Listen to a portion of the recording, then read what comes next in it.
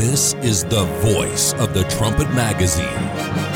News, economy, politics, trends, discovery, health, family, the Bible, the future. This is Trumpet Hour, the Week in Review. Welcome to the Trumpet's weekly review of all the important news. I'm Joel Hilliker, and with me is our panel here in the studio. We have Andrew Miller. Hello. From our office in Canada, we have Abraham Blondeau. Good day. From our office in Britain, we have Richard Palmer. Good afternoon. And from our office in Jerusalem, Brent Noctegal. Hi. On the ground, the humanitarian disaster unfolding in Ukraine really staggers the mind. Thousands of people have died. Thousands more have been injured. Some 5 million have fled the country. The cities lie in ruins.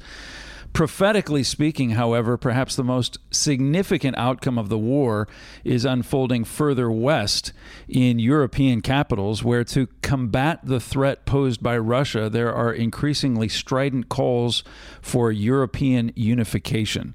For this story, we'll go to Richard Palmer.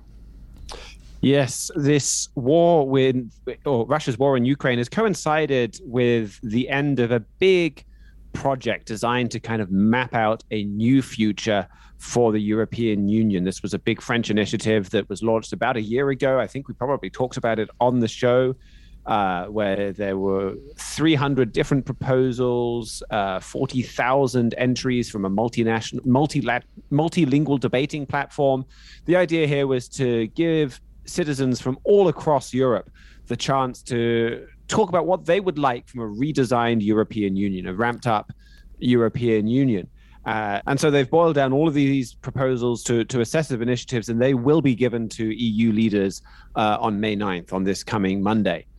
The end of this process, the submission of all of these proposals, and the holding of this conference on the future of Europe with the public debates that have gone around that has prompted a lot of European news organizations to publish their pieces talking about what Europe wants. And so, for example, the Euractiv had one that was particularly notable, titled Time for the United States of Europe, which was an article signed by over 200 intellectuals and personalities of different political orientations from 20 European countries, as they put it.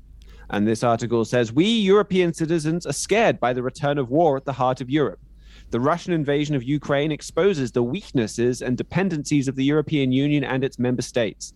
It went on to say, Europe and especially Ukrainian citizens are suffering for the costs of non-Europe in the fields of energy, fiscal, foreign, and defense policies. So a lot of people looking at this and saying, well, we had this conference, we were calling for more Europe anyway, but what has happened in Ukraine has really showed us the urgency of this. We're scared by what's happening, and we think the future the solution is a European superstate. I'm thinking of how many times Gerald Fleury has referenced activities taking place in Russia, aggression on the part of Russia, creating this sense of fear and impetus to act among European peoples. It does seem like this Ukraine war has definitely increased that trend to a level that we haven't seen before, and there is this growing appetite among European peoples to band together, and even the language that they're using. This is time for a united Europe. This really is something that is very significant when we look at this prophetically speaking. It is.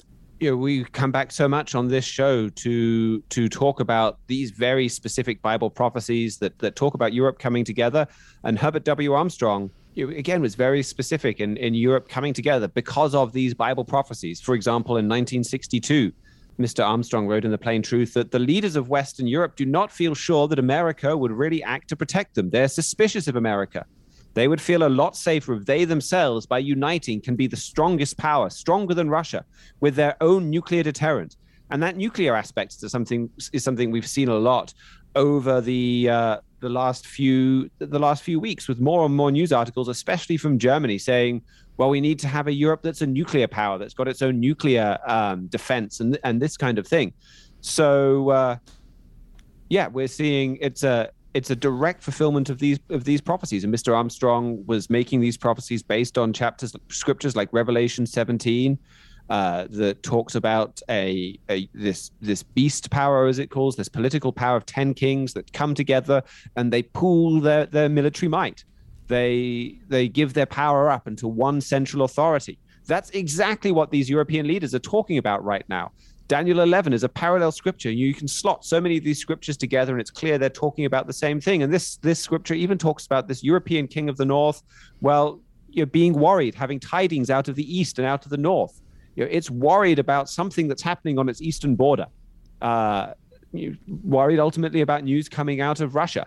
So you can see those trends are already moving forwards. So this is a fantastic kind of He Was Right type subject. We have a booklet on all of that, called He Was Right, that goes through all of these Bible-based prophecies that Herbert W. Armstrong made and showed how many have already been fulfilled. And then that just boosts the confidence that we can have in Bible prophecy, and that all of these events are playing out exactly the way that God said that they would. All right. Thank you very much for that, Richard. We will link to that booklet, He Was Right. We also have an article up on the website right now by Daniel DeSanto, After the Russian Invasion, Time for a United States of Europe. Go check that out at thetrumpet.com. The war in Ukraine is in its 10th week, and the Ukrainians have put up a more rigorous fight than Russia expected. But if you're hoping that Vladimir Putin will back off or that he'll wind these operations down, the signs from Russia do not look promising. For this story, we'll go to Abraham Blondeau.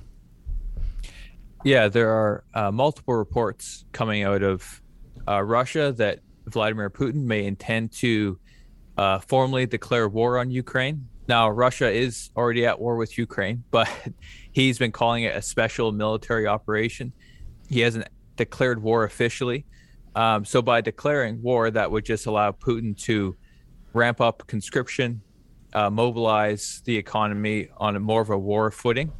And this would just indicate that Putin's going all in to subjugate Ukraine to the goals he wants to achieve there, even if it means a long, drawn-out war of attrition. And Robert Kelly at the website 1945 did an analysis on this, and it looks like that if Putin does declare war, it will probably fall on May 9th, which is Victory in Europe Day. And this is a very significant holiday for the Russian people, because that's the day that Nazi Germany surrendered. And it's a huge victory for the Soviet Union. And by Putin declaring war on that day on Ukraine in this ongoing conflict, it really links Putin and his vision, what he wants to achieve in Ukraine, to the vision that Stalin had, to those glory years. Even though Stalin was one of the most evil men to ever live, one of the worst mass murderers in history, a lot of Russians look back on Stalin as the golden age of Russia, and that's because he defeated Adolf Hitler, and he brought the Soviet Union to a zenith in power, even despite the massive sacrifices that the Russian people made, despite his ruthless rule and the millions of people that died. They did win the war, and they were a powerful nation. So this really does, I think, lend a lot of insight in what's going on there, because as wars go on, it's hard to discern what's going on in day to day. But we know from what Trumpet Editor-in-Chief, Mr. Gerald Flurry, has said about Putin and Ukraine and his goals there. With Bible prophecy, we know that Putin wants to get control of Ukraine, and that Putin will grow in power out of this, despite the war in Ukraine not going as well as he initially thought. So I think when we look back on what Stalin did, it really provides the context, because Stalin had to do a lot of pretty ruthless things, a lot of bloody wars, long drawn-out wars, like the one against Finland before World War II, for example, in order to get to where he wanted to of that Soviet empire. So I think you really see Putin trying to link to that vision, because it will just help him consolidate his power even more. We actually have an article by Jeremiah Jacques in the newest Trumpet print edition, Putin's War on Russia, that talks about all of the measures that Putin has been taking within his own country that do have echoes of what Stalin has done. And Gerald Flurry has made these comparisons between Putin and Stalin for quite some time. I think a lot of people looking at the situation would probably view that as overblown, an overblown comparison when you just look at the numbers and the scale of the atrocities committed by Stalin. What you're saying here, it kind of fits with this picture that while Putin isn't committing that scale of crimes, it does seem that there's a certain romanticization of Putin's legacy and an effort to kind of rehabilitate him that is quite concerning. Yeah, exactly. I think a lot of the Western media have been going on about how Putin may be toppled from power, or he's sick, or he's mentally deranged, and all these sort of things. For sure, Putin is an evil man, but he's also a very calculating man. And just like Stalin was very evil man, but he was also a very skilled bureaucrat and a very skilled planner at getting what he wanted to be done at no matter the cost. And that's what we're seeing happen with Putin's Russia. He wants to rebuild the Soviet Empire. He said that's his vision. To do that, he will have to take some steps that will cost lots of lives, money, sacrifices of the Russian people, and he's willing to do that, just like Stalin was. And Mr. Flurry has said in our booklet, The Prophesied Prince of Russia, that Putin is evil on the same scale as Joseph Stalin. And so the scale isn't there yet. Bible prophecy suggests Putin will do much worse than Stalin did, but we're seeing that the same pattern of thinking, the same methods being used, and so it gives us a picture of what we can expect moving forward. That no matter what happens in the war in Ukraine, Putin will keep sacrificing, keep moving forward to secure Ukraine, no matter the cost of men, equipment, supplies, because that's exactly how the Soviet Empire was built. And if that's what needs to be done for Putin to get a victory, then he's willing to pay that in blood and treasure. It really is the picture in Bible prophecy that informs this view, comparing Vladimir Putin to Joseph Stalin because of the prophecies that describe what this man will do, the man who fulfills this particular role in prophecy. Maybe you can just tell us, inform our listeners about that prophecy and why Gerald Flurry has been putting such emphasis on that. Yes, yeah. In Mr. Flurry in the booklet, The Prophesied Prince of Rosh, points to prophecies in Ezekiel 37 and 38 about this Prince of Russia. That booklet explains how that language is used in the Bible and how that connects to Russia, how that is modern day Russia in more detail. But that this Prince of Russia has a powerful empire, and it links to other Bible prophecies of what happens in the end time. We know that Bible prophecy points to the kings of the East. Not only will they have an economic power, but also they'll be united. All the big Asian countries will be united. But the Bible points to one specific man leading them, and that's this Prince of Rosh, or this Prince of Russia. And this man will be leading the kings of Asia, and they will. Bible prophecy shows that they'll be in a nuclear war with Europe, and that the worst suffering ever in the history of mankind, what the Bible calls the Great Tribulation, a lot of it will be perpetrated by the kings of the East, led by this Prince of Rosh. To make that comparison between Stalin and Putin, it is informed by Bible prophecy, because the Bible indicates that the kings of the East, they will be a part of this World War III that will actually do more damage, kill more people, be more destructive than World War II or any of these regimes of Hitler or Stalin. Well, we do have that booklet by Gerald Flurry available on our website, The Prophesied Prince of Russia. We also have that article by Jeremiah Jacques in the newest Trumpet print edition, Putin's War on Russia. Abraham has also written an article, 100 Years Since Joseph Stalin Rose to Power, an article that reminds you of the legacy of this evil Russian dictator that is being somewhat rehabilitated in the eyes of Russians today. We thank you very much for that, Abraham, and please do go check out those resources on our website. We'll link to them in the show notes for today's program. Another horrific terrorist attack in Israel this week. To learn about this, we'll go to Brent Noctegal. Yeah, it just seems like these are coming every single week, and indeed they are. There was actually 2 attacks in the past week.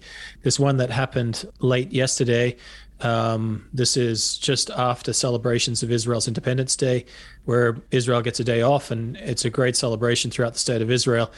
And I was actually attending an event here in Jerusalem, but there was an event about 40 minutes away from here in the city of Elad. And there were 3 people killed by 2 terrorists wielding a knife and an axe. And they came from the West Bank. Somehow they got through from the West Bank. These were 2 individuals that actually work in this city. And that's what happens with a lot of Palestinians coming across from the West Bank into Israeli cities and working there and going back. And this time they didn't go back, and they decided to instead kill 3 men in their 40s, leaving 16 children without fathers. 3 of the men, the fathers of 5, and one of them a father of 6. And so Israel is kind of stunned by this, because you have this, it's really this bizarre shift for these couple of days in Israel, where you have the Memorial Day that takes place, and then as soon as that's over, the morning, then you have Independence Day and this really joyous occasion. And then to mark the end of that with just this sober reminder that Israel is still facing a war, really against Arabs that are increasingly hostile, it seems. Of course, we've seen this type of violence before, but not really for about 15, 20 years have we seen it been so quick, so deadly, and so repetitive over the past 5 weeks. Earlier on in the week, there was a shooting in the West Bank town of Ariel, where 2 people were on duty. They were actually, one was the fiance of the other, and the man dived in front of the woman, saved her from a bullet, and he ended up dying. So that was on Monday. So these are really attacks that are unprovoked. This isn't the Israeli military going out to kill anybody. This is specific attacks by Arabs that are being motivated now to take any chance they get, it seems. Obviously, not all Arabs are like this. The broad majority aren't like this. But there are increasing amounts of Arabs that are being radicalized and that are willing to put their life on the line. Now, these 2, they're still out there. There's a manhunt right now trying to find these killers. They've been named. We know who they are. And the Israeli military and police forces are normally very good at hunting them down in the next couple of days. However, it's very difficult, it seems, to stop these attacks because there's just so many Arabs that come from the West Bank to work in Israel. For all the talk of how, there's massive fence and etc. Indeed, there is, but these people have no problem getting through and perpetrate these attacks and even work in Israel. And so when lots of these workers, and many of them have been over these attacks, 7 attacks now in the past 5 weeks that have been deadly, some of them are workers that normally work in Israel, and Israel kind of turns a blind eye to it because they need the workers.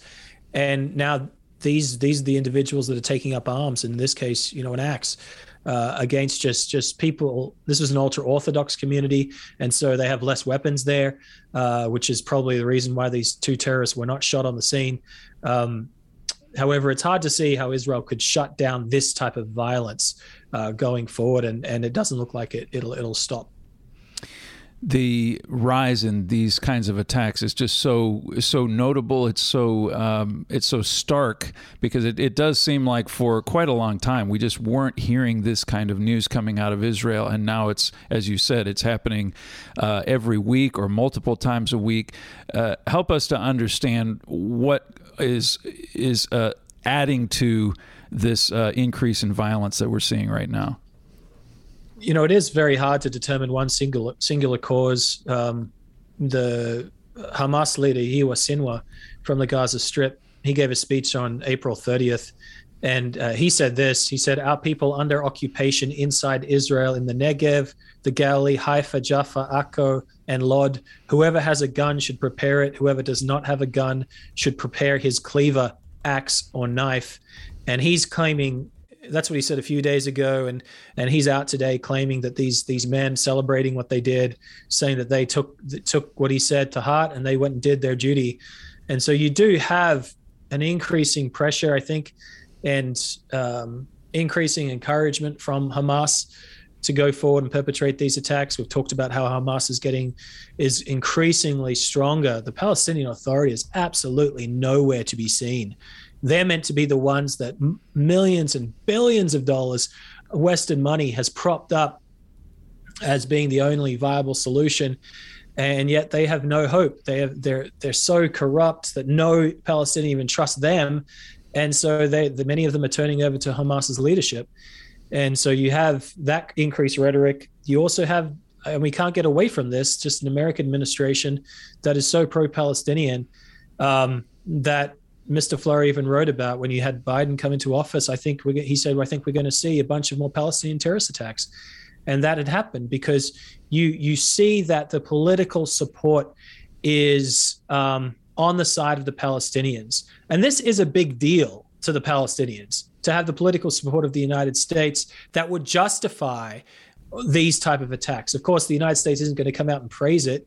And yet this same day, it turns out that the President Biden and his staff has said that Israel, you need to stop all construction in the West Bank, Judea and Samaria, where you have hundreds of thousands of your people, which is a disputed territory by international law, not necessarily illegal occupation. And they said, you can't even expand. You can't have your son live in the same community as you because you're not allowed to build a house there. And that comes out today. And, Israel is just up in arms about that. I have one quote from just a famous human rights lawyer here in Israel. He's just tweeting. And this type of speech from Israelis is becoming louder and louder. He said, how about instead the Biden administration just tell the Palestinians not to hack any more Israelis to death with axes? This is how stark it is. You don't have the resounding favor shown to Israel's ally. Instead, you have this, Israel shouldn't be building in the West Bank. Somehow justifying, no one's justifying, they won't say they're justifying attacks, but they're not saying that Israel, you go ahead and build there now because, they're not showing themselves a partner for peace. It's very much that the Palestinians, I believe, and their leadership believe that they have the ear of this administration. Indeed, they do. And so, there is a connection between that political situation as well as the attacks that we're seeing. You mentioned this is just the importance of watching this very closely, looking at this prophetically. First of all, why is this so critical that we keep our eyes on this, and where would you send people for more information about these prophecies? Well, I think people need to read Mr. Fleury's book, Jerusalem in Prophecy. It's broader than just terrorist attacks, this book, and it gives Israelis, I believe, a hope in seeing these attacks. These are going to continue. These are going to increase. The prophecies indicate that the Palestinians are going to fight, backed by Iran, to take over more land and to, as we talked about last week, even use the Temple Mount as a way of mustering its forces against the Jewish state.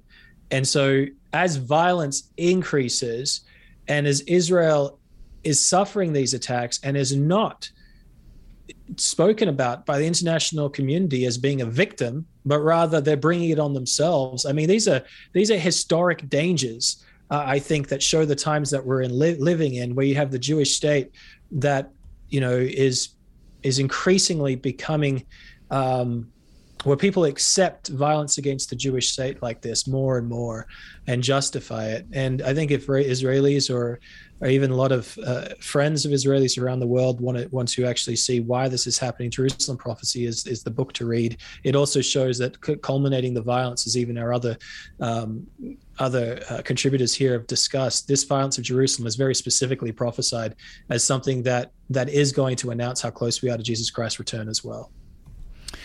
All right. Thank you very much, Brent.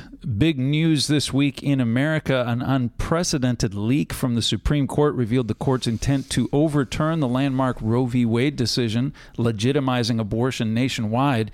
But as Stephen Flurry has been covering all week on the Trumpet Daily, this revelation and its timing were deliberately planned to cover up far bigger news. For this, we'll turn to Andrew Miller.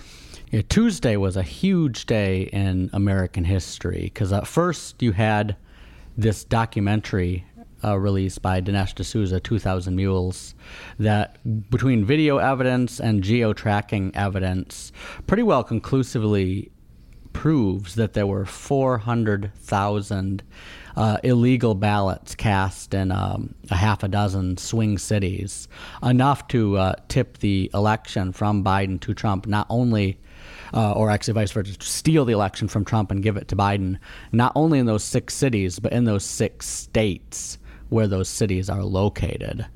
So basically, proving the election was stolen. So I mean, that would have been big news in and of itself.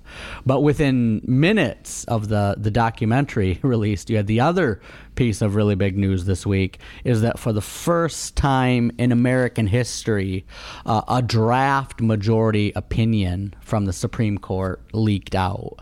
They've had leaks before, like gossip leaks, like, well, we think the court's going to do this or we think the court's going to do that. But they've never actually had a whole draft written by a justice leak before.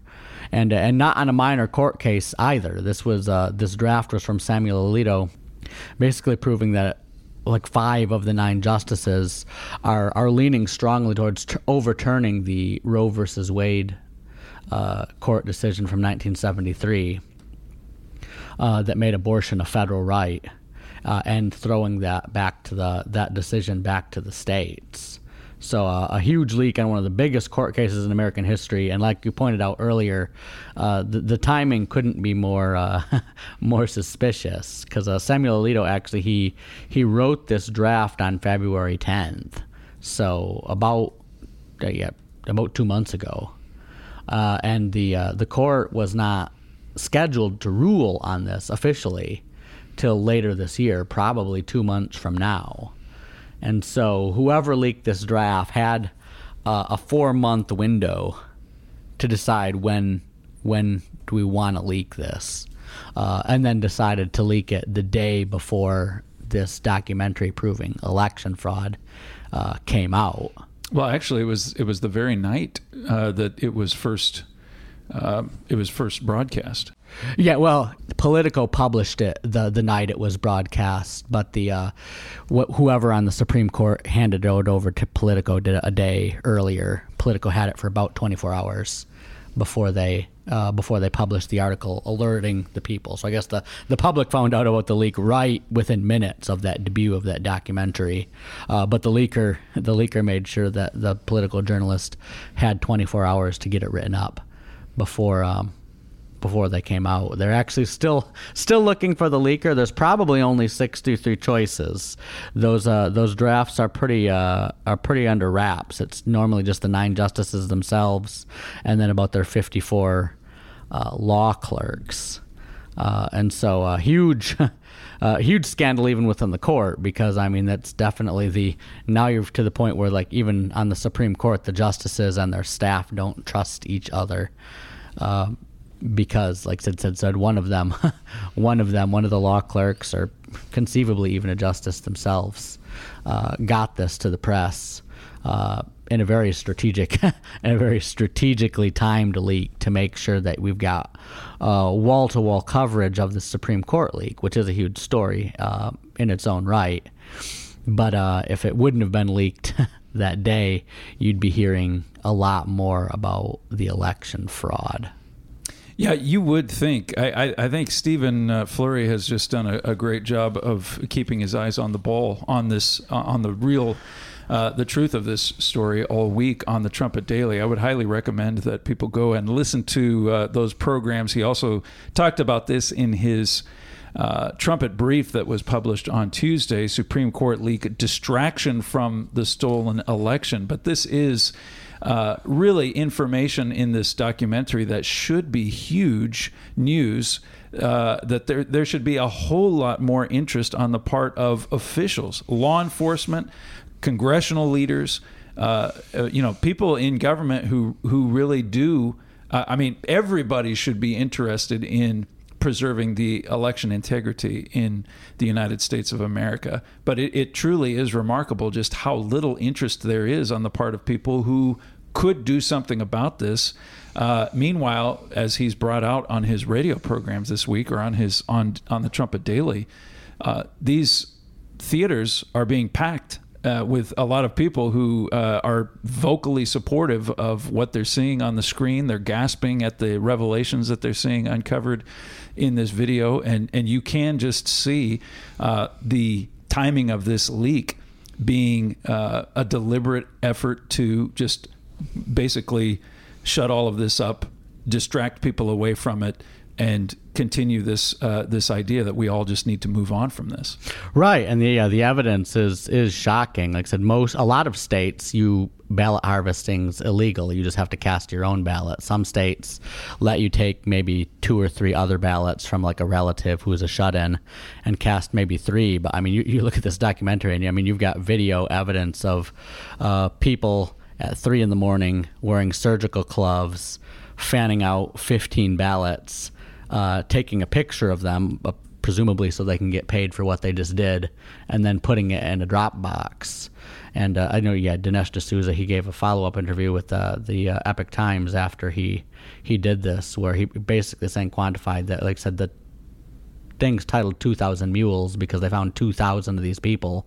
But when you look at the number of ballots they were carrying, that's like 400,000 ballots, almost 500,000 ballots. In a very small sample size. And like I said, even he's saying that, you've got two big revelations. One, because the sample size is so small, you're like, well, how many other ballots? If this sample size is representative, there could be millions of ballots. But even if that's not true, because these cities that they examined were such swing districts, just the 400,000 itself could have tipped the election. It was like you look at Atlanta, like Georgia, Biden won that state by less than 12,000 votes. Right. So it didn't take, but just 200 mules in Atlanta could easily, 15 apiece or a little more than that, make some big differences. Yeah.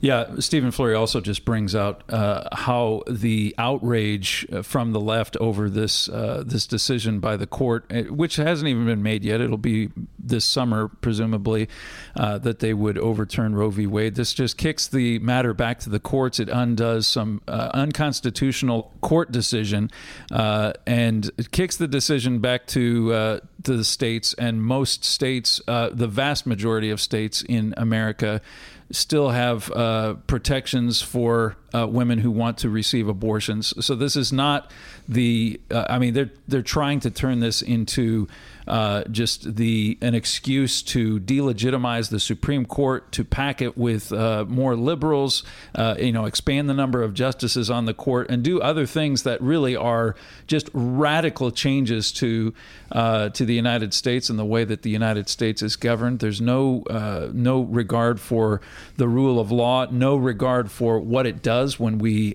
basically undermine the legitimacy of the Supreme Court in the eyes of the populace. You have leftists who are openly calling for revolt on the streets. All of this is just stunning, how they are just blowing this so far out of proportion for their political purposes, and quite disgusting. But listen to Stephen Flurry talking about this. I think it's well worth your time to get an idea of just how active the left is in trying to push their agenda on this country. You're listening to Trumpet Hour. Coming up, a look at some causes of the supply chain problems that are hurting the global economy, the rise in popularity of Sinn Féin, the former political wing of the Irish Republican Army, Israel's deep alarm over Iran's nuclear program, and a push for a corporate boycott of free speech on Twitter. We'll be right back.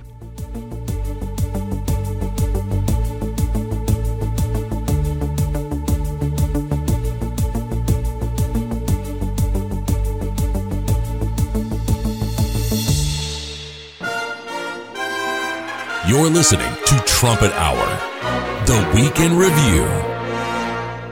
Just about every aspect of our lives is being affected by supply chain problems. It's causing shipping delays, rising prices, shortages of many products. It's grinding the gears of our global economy, and several factors are contributing. To learn about this, we'll go back to Abraham Blondeau. Yeah, the lockdown, Shanghai, and the invasion of Ukraine seem to be really exacerbating those supply chain problems.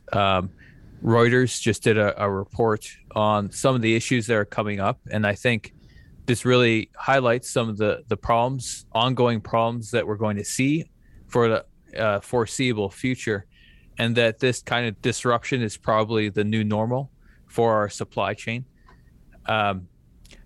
RBC, Royal Bank of Canada, they found that 1/5 of global container ship fleet was stuck in congestion at major ports. So that's 20% of the whole global container fleet. It isn't ferrying goods between nations. They're idle, sitting in ports, waiting to be offloaded or reloaded with containers. In Shanghai, where the lockdown is still going on, there are currently 344 ships there. So that's a 34% increase in the past month of the ships waiting to be offloaded. And Shanghai's, that's one of the busiest ports in the world, especially for ferrying trade between China and the United States. When I worked in the logistics field in our fulfillment warehouses, most of the stuff you buy on online websites, they come from China. So this is causing delays up to 74 days. We're going to see this disruption affect the consumers in a month or two. It's going to keep compounding and backing up supply chains everywhere. This is even affecting Europe too, because as this empty storage containers, there's a finite amount of them on the earth. So the more there are stuck in China, they can't be used to take goods from Europe to America or vice versa. So it's affecting ports all over the world. The other side of this is with the invasion of Ukraine. A lot of insurers are jacking up their rates on the insurance premiums on ships, going up several percentage points, which just makes it extremely expensive to keep global trade going.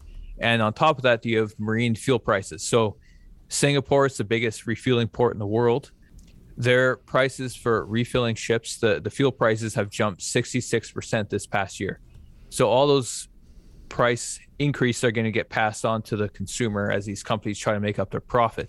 But besides the impact on the individual, the bigger scope of this is that these are inadvertent impacts of like lockdowns, the war in Ukraine. They're not actively attacking United States trade, but they already have a massive effect on our supply chain. It really shows how dependent Western supply chain is on foreign nations, on foreign infrastructure.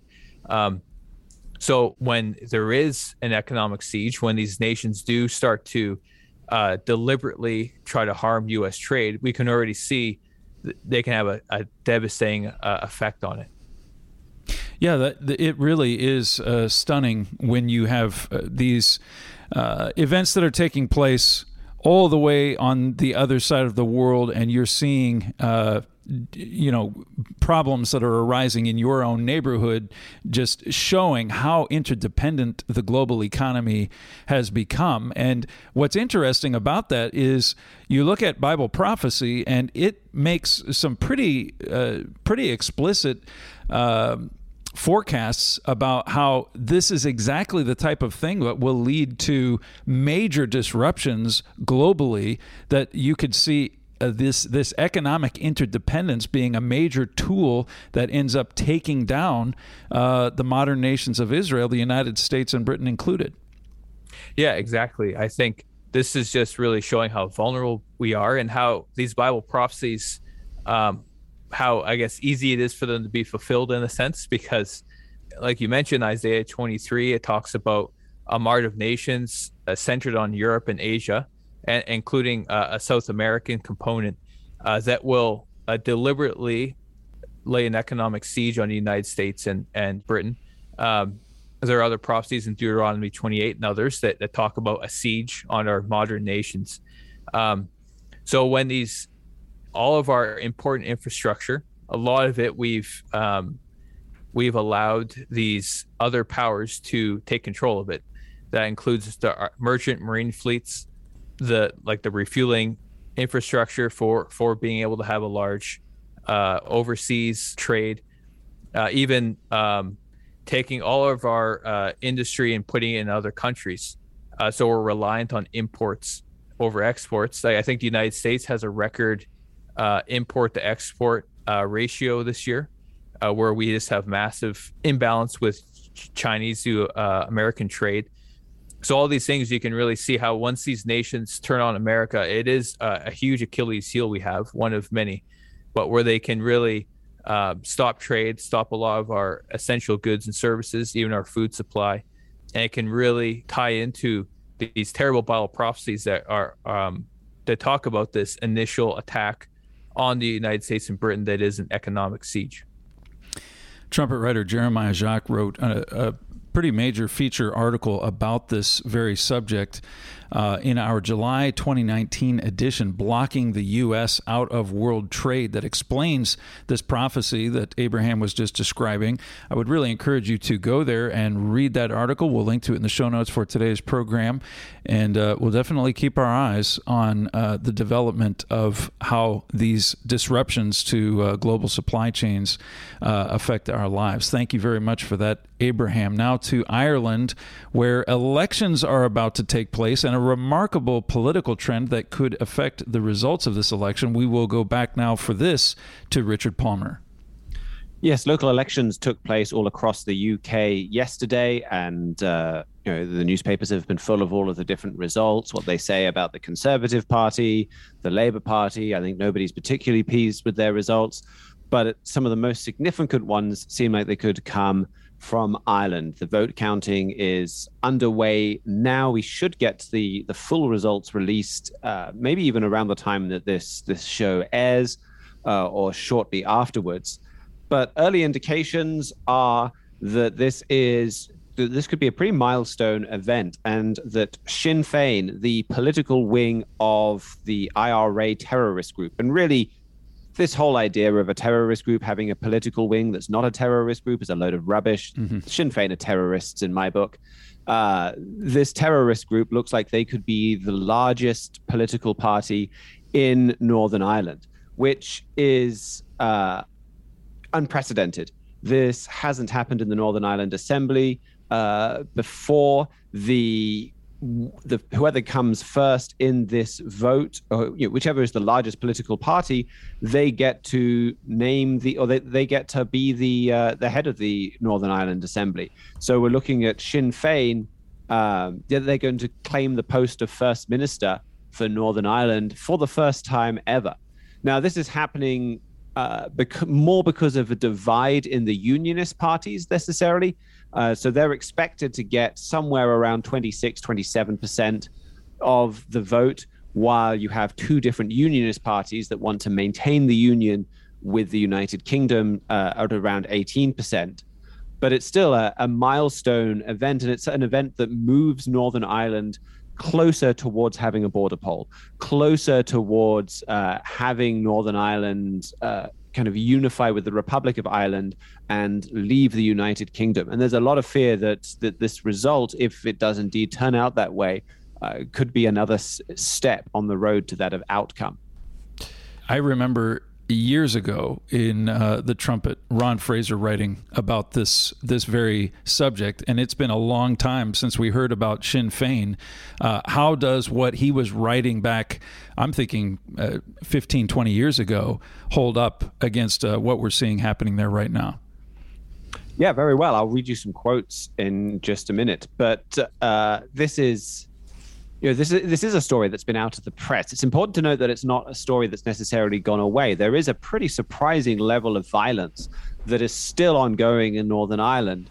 But since the Good Friday Agreement and those kind of quote unquote peace treaties, yes, it's gone down a certain compared to what it was, and then the media just doesn't report on it much outside of Northern Ireland. And unless you're one of the relatively few people in the UK that live in Northern Ireland or live in the Republic in the border area, you generally don't see very much about this at all, even though the story is still festering.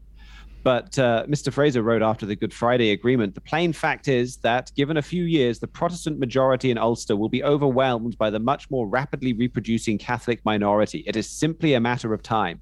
The Catholic nationalists will simply populate the Ulster Irish out of existence as a province separate from the rest of Ireland. And some of those demographic trends are indeed what is behind the result that we're seeing today. And ultimately, Mr. Fraser was basing his forecasts on Mr. Armstrong's book, The United States in Prophecy, Britain in Prophecy, which is based on the Bible. That the Bible tells us that Britain is being cursed, that when Britain, and we're coming up with these solutions like the Good Friday Agreement without God, and we're kind of claiming that, well, these have solved our problems, when we're doing it in our own way and in a way that gives in to terrorists, for example, rather than actually dealing with the problem, we can know that they're not going to work. This is kind of what it looks like when God is cursing us instead of blessing us, as we have these solutions that appear solutions, but just kick the can down the road. This one turned out to kick the can maybe 2-3 decades down the road, but it ultimately hasn't dealt with that problem. And Mr. Fraser talks about this a lot more. He has an article, probably the most recent one was from 2007, called From Terrorists to Politicians, that can give you a good summary of this story. All right. Thank you very much for that, Richard. The international community seems to be just fine with Iran becoming a nuclear power. How do ordinary Israelis feel about this? A recent Jewish News Syndicate column answers. For this, we'll go back to Brent Noctegal. Yeah, I've been talking about Iran's nuclear program for many years now, I think, and increasingly every week it seems there's something new that's happened. I don't really want to necessarily talk about something new that's happened, but just remind everybody at the reality of the world that we live in. Now that Iran is just a few weeks away from having, if they choose to, enough nuclear material for a nuclear weapon. Now that it has ballistic missiles to reach anywhere in Europe if it wants to, and it's developing them to reach the United States. Israelis are now, as according to this JNS piece, getting to the point where they recognize that the world is not going to support them in a preemptive strike on Iran. And so they kind of have to face this choice that they've faced previously. In 1967, of course, the Six-Day War, with the Arab armies massing, and to much disapproval of the rest of the world, Israel decided, well, we have to do a preemptive strike on Egypt, take out their air force to even hope of surviving. And they did. And the Six-Day War was a resounding success. Of course, God was backing them in that. In 1973, for the Yom Kippur War, you had similar signs of aggression from the Arabs, and yet you had a Secretary of State in the United States that said there is no way that you should preemptively strike. And Golda Meir says, we can't do it. If we preemptively strike, we're not going to have the backing of the world. And so Israel loses 10,000 people, akin to America losing 1 million people by their population.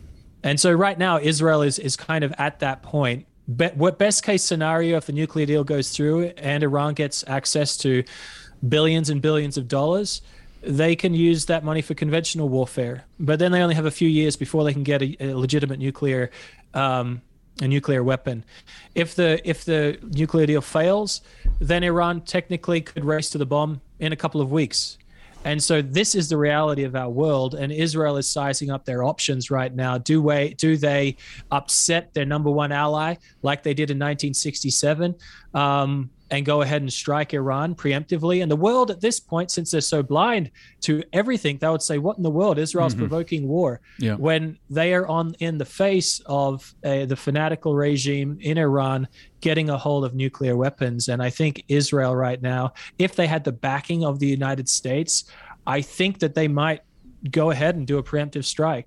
like they did in Syria in 2007, like they did in Iraq in 1981 with their nuclear programs. It is that close in Iran. Of course, Iran is being protected by this government in the United States from any such action from Israel. But that is the reality where we're at.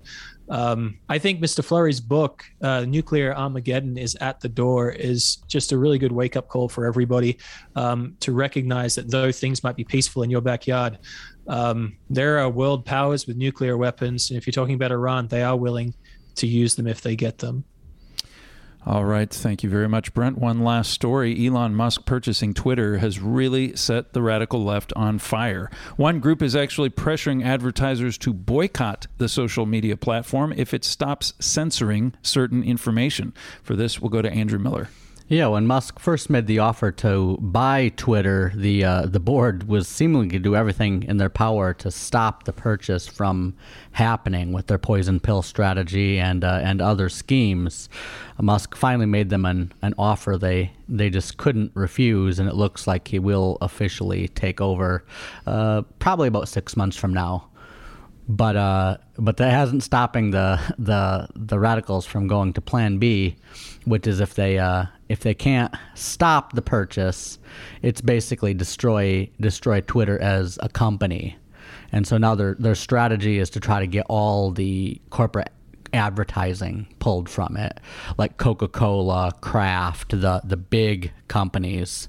And to spearhead this, the group Media Matters for America, which was one of the major organizations organizing both of Obama's presidential campaigns, has put together a letter and gotten 26 NGOs and other organizations to sign it.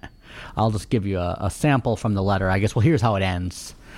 It says, under Musk management, Twitter risks becoming a cesspool of misinformation with your brand attached, polluting our information ecosystem at a time when trust in institutions and news media is already at an all-time low. Your advertisement dollars can either fund Musk's vanity project or hold him to account. We call on you to demand Musk uphold these basic standards of community trust and safety, and to pull your advertising spending from Twitter if they are not. And so Musk responded to this letter with a fairly simple statement: is like, who's funding you? And I guess there've been some other people who've helpfully come in and looked at that. I mean, it's signed by 26 organizations. It's like Access Now, Accountability Tax, Black Lives Matter, GLAAD, Global Projects Against Hate and Extremism.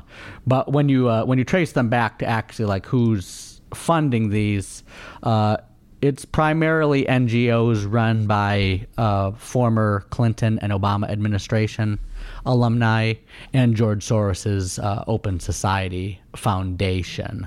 I think there's probably some European Union governments that fund some of these organizations as well. But that seems to be, it gets back to Clinton, Obama, George Soros, and the European Union, which are the usual suspects when it comes to censoring free speech. Mm-hmm. President Obama just keeps on coming up in these kinds of initiatives, doesn't he? Yeah, actually, the tablet, it wasn't by Lee Smith. I normally go to the tablet to read Lee Smith stuff. It was by someone else, but they actually had an article titled Elon v. Obama, basically because Obama has given, I think, 3 big speeches in the past 2 months calling for more regulation of the tech industry. And what's on there, and Elon Musk is trying to actually get more free speech in the tech industry. So those two figures, Elon Musk and Obama, are like right now they're kind of like the public face of free speech versus censorship. Mm-hmm. And so yeah, if you read our editor-in-chief's book, like America Under Attack, I mean, they'll have all sorts of information about how Obama's an end-time Antiochus prophesied in both the book of Daniel and the book of 2 Kings, kind of putting that in prophetic context. But you are seeing more and more where I think 2 years ago he was one of the only people talking about Obama kind of being the mastermind behind the scenes. We are seeing more and more where people realizing that this push to rig our elections and to censor our free speech is being headed up by Barack Obama. He's obviously in this case using some other people's money like George Soros and that. But as far as the one who's actually getting up at Stanford University or on the Atlantic and explaining to the American people why free speech is a bad thing, that's Obama is the public face of that campaign.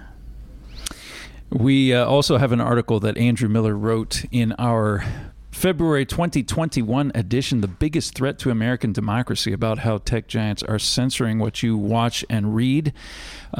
Go check that out, as well as the booklet America Under Attack. And again, you can look forward to the vastly updated and expanded version of that book coming out this summer. Thank you very much, Andrew. I'm Joel Hilliker, and that's it for today's Trumpet Hour. Email us your thoughts on the program to letters@thetrumpet.com. Thanks to our panel, Andrew Miller, Abraham Blondeau, Richard Palmer, and Brent Noctegal. Thanks to Parker Campbell for engineering and production. I'll leave you with the words of Will Durant. Barbarism is always around civilization, amid it and beneath it, ready to engulf it. Barbarism is like the jungle. It never admits its defeat. It waits patiently for centuries to recover the territory it has lost. Thanks for joining us on Trumpet Hour. Until next time, keep watching your world.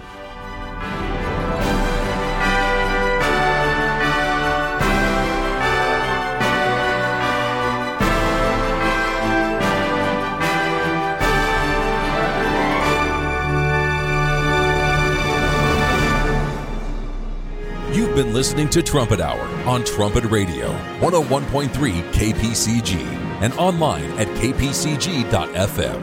Understand your world.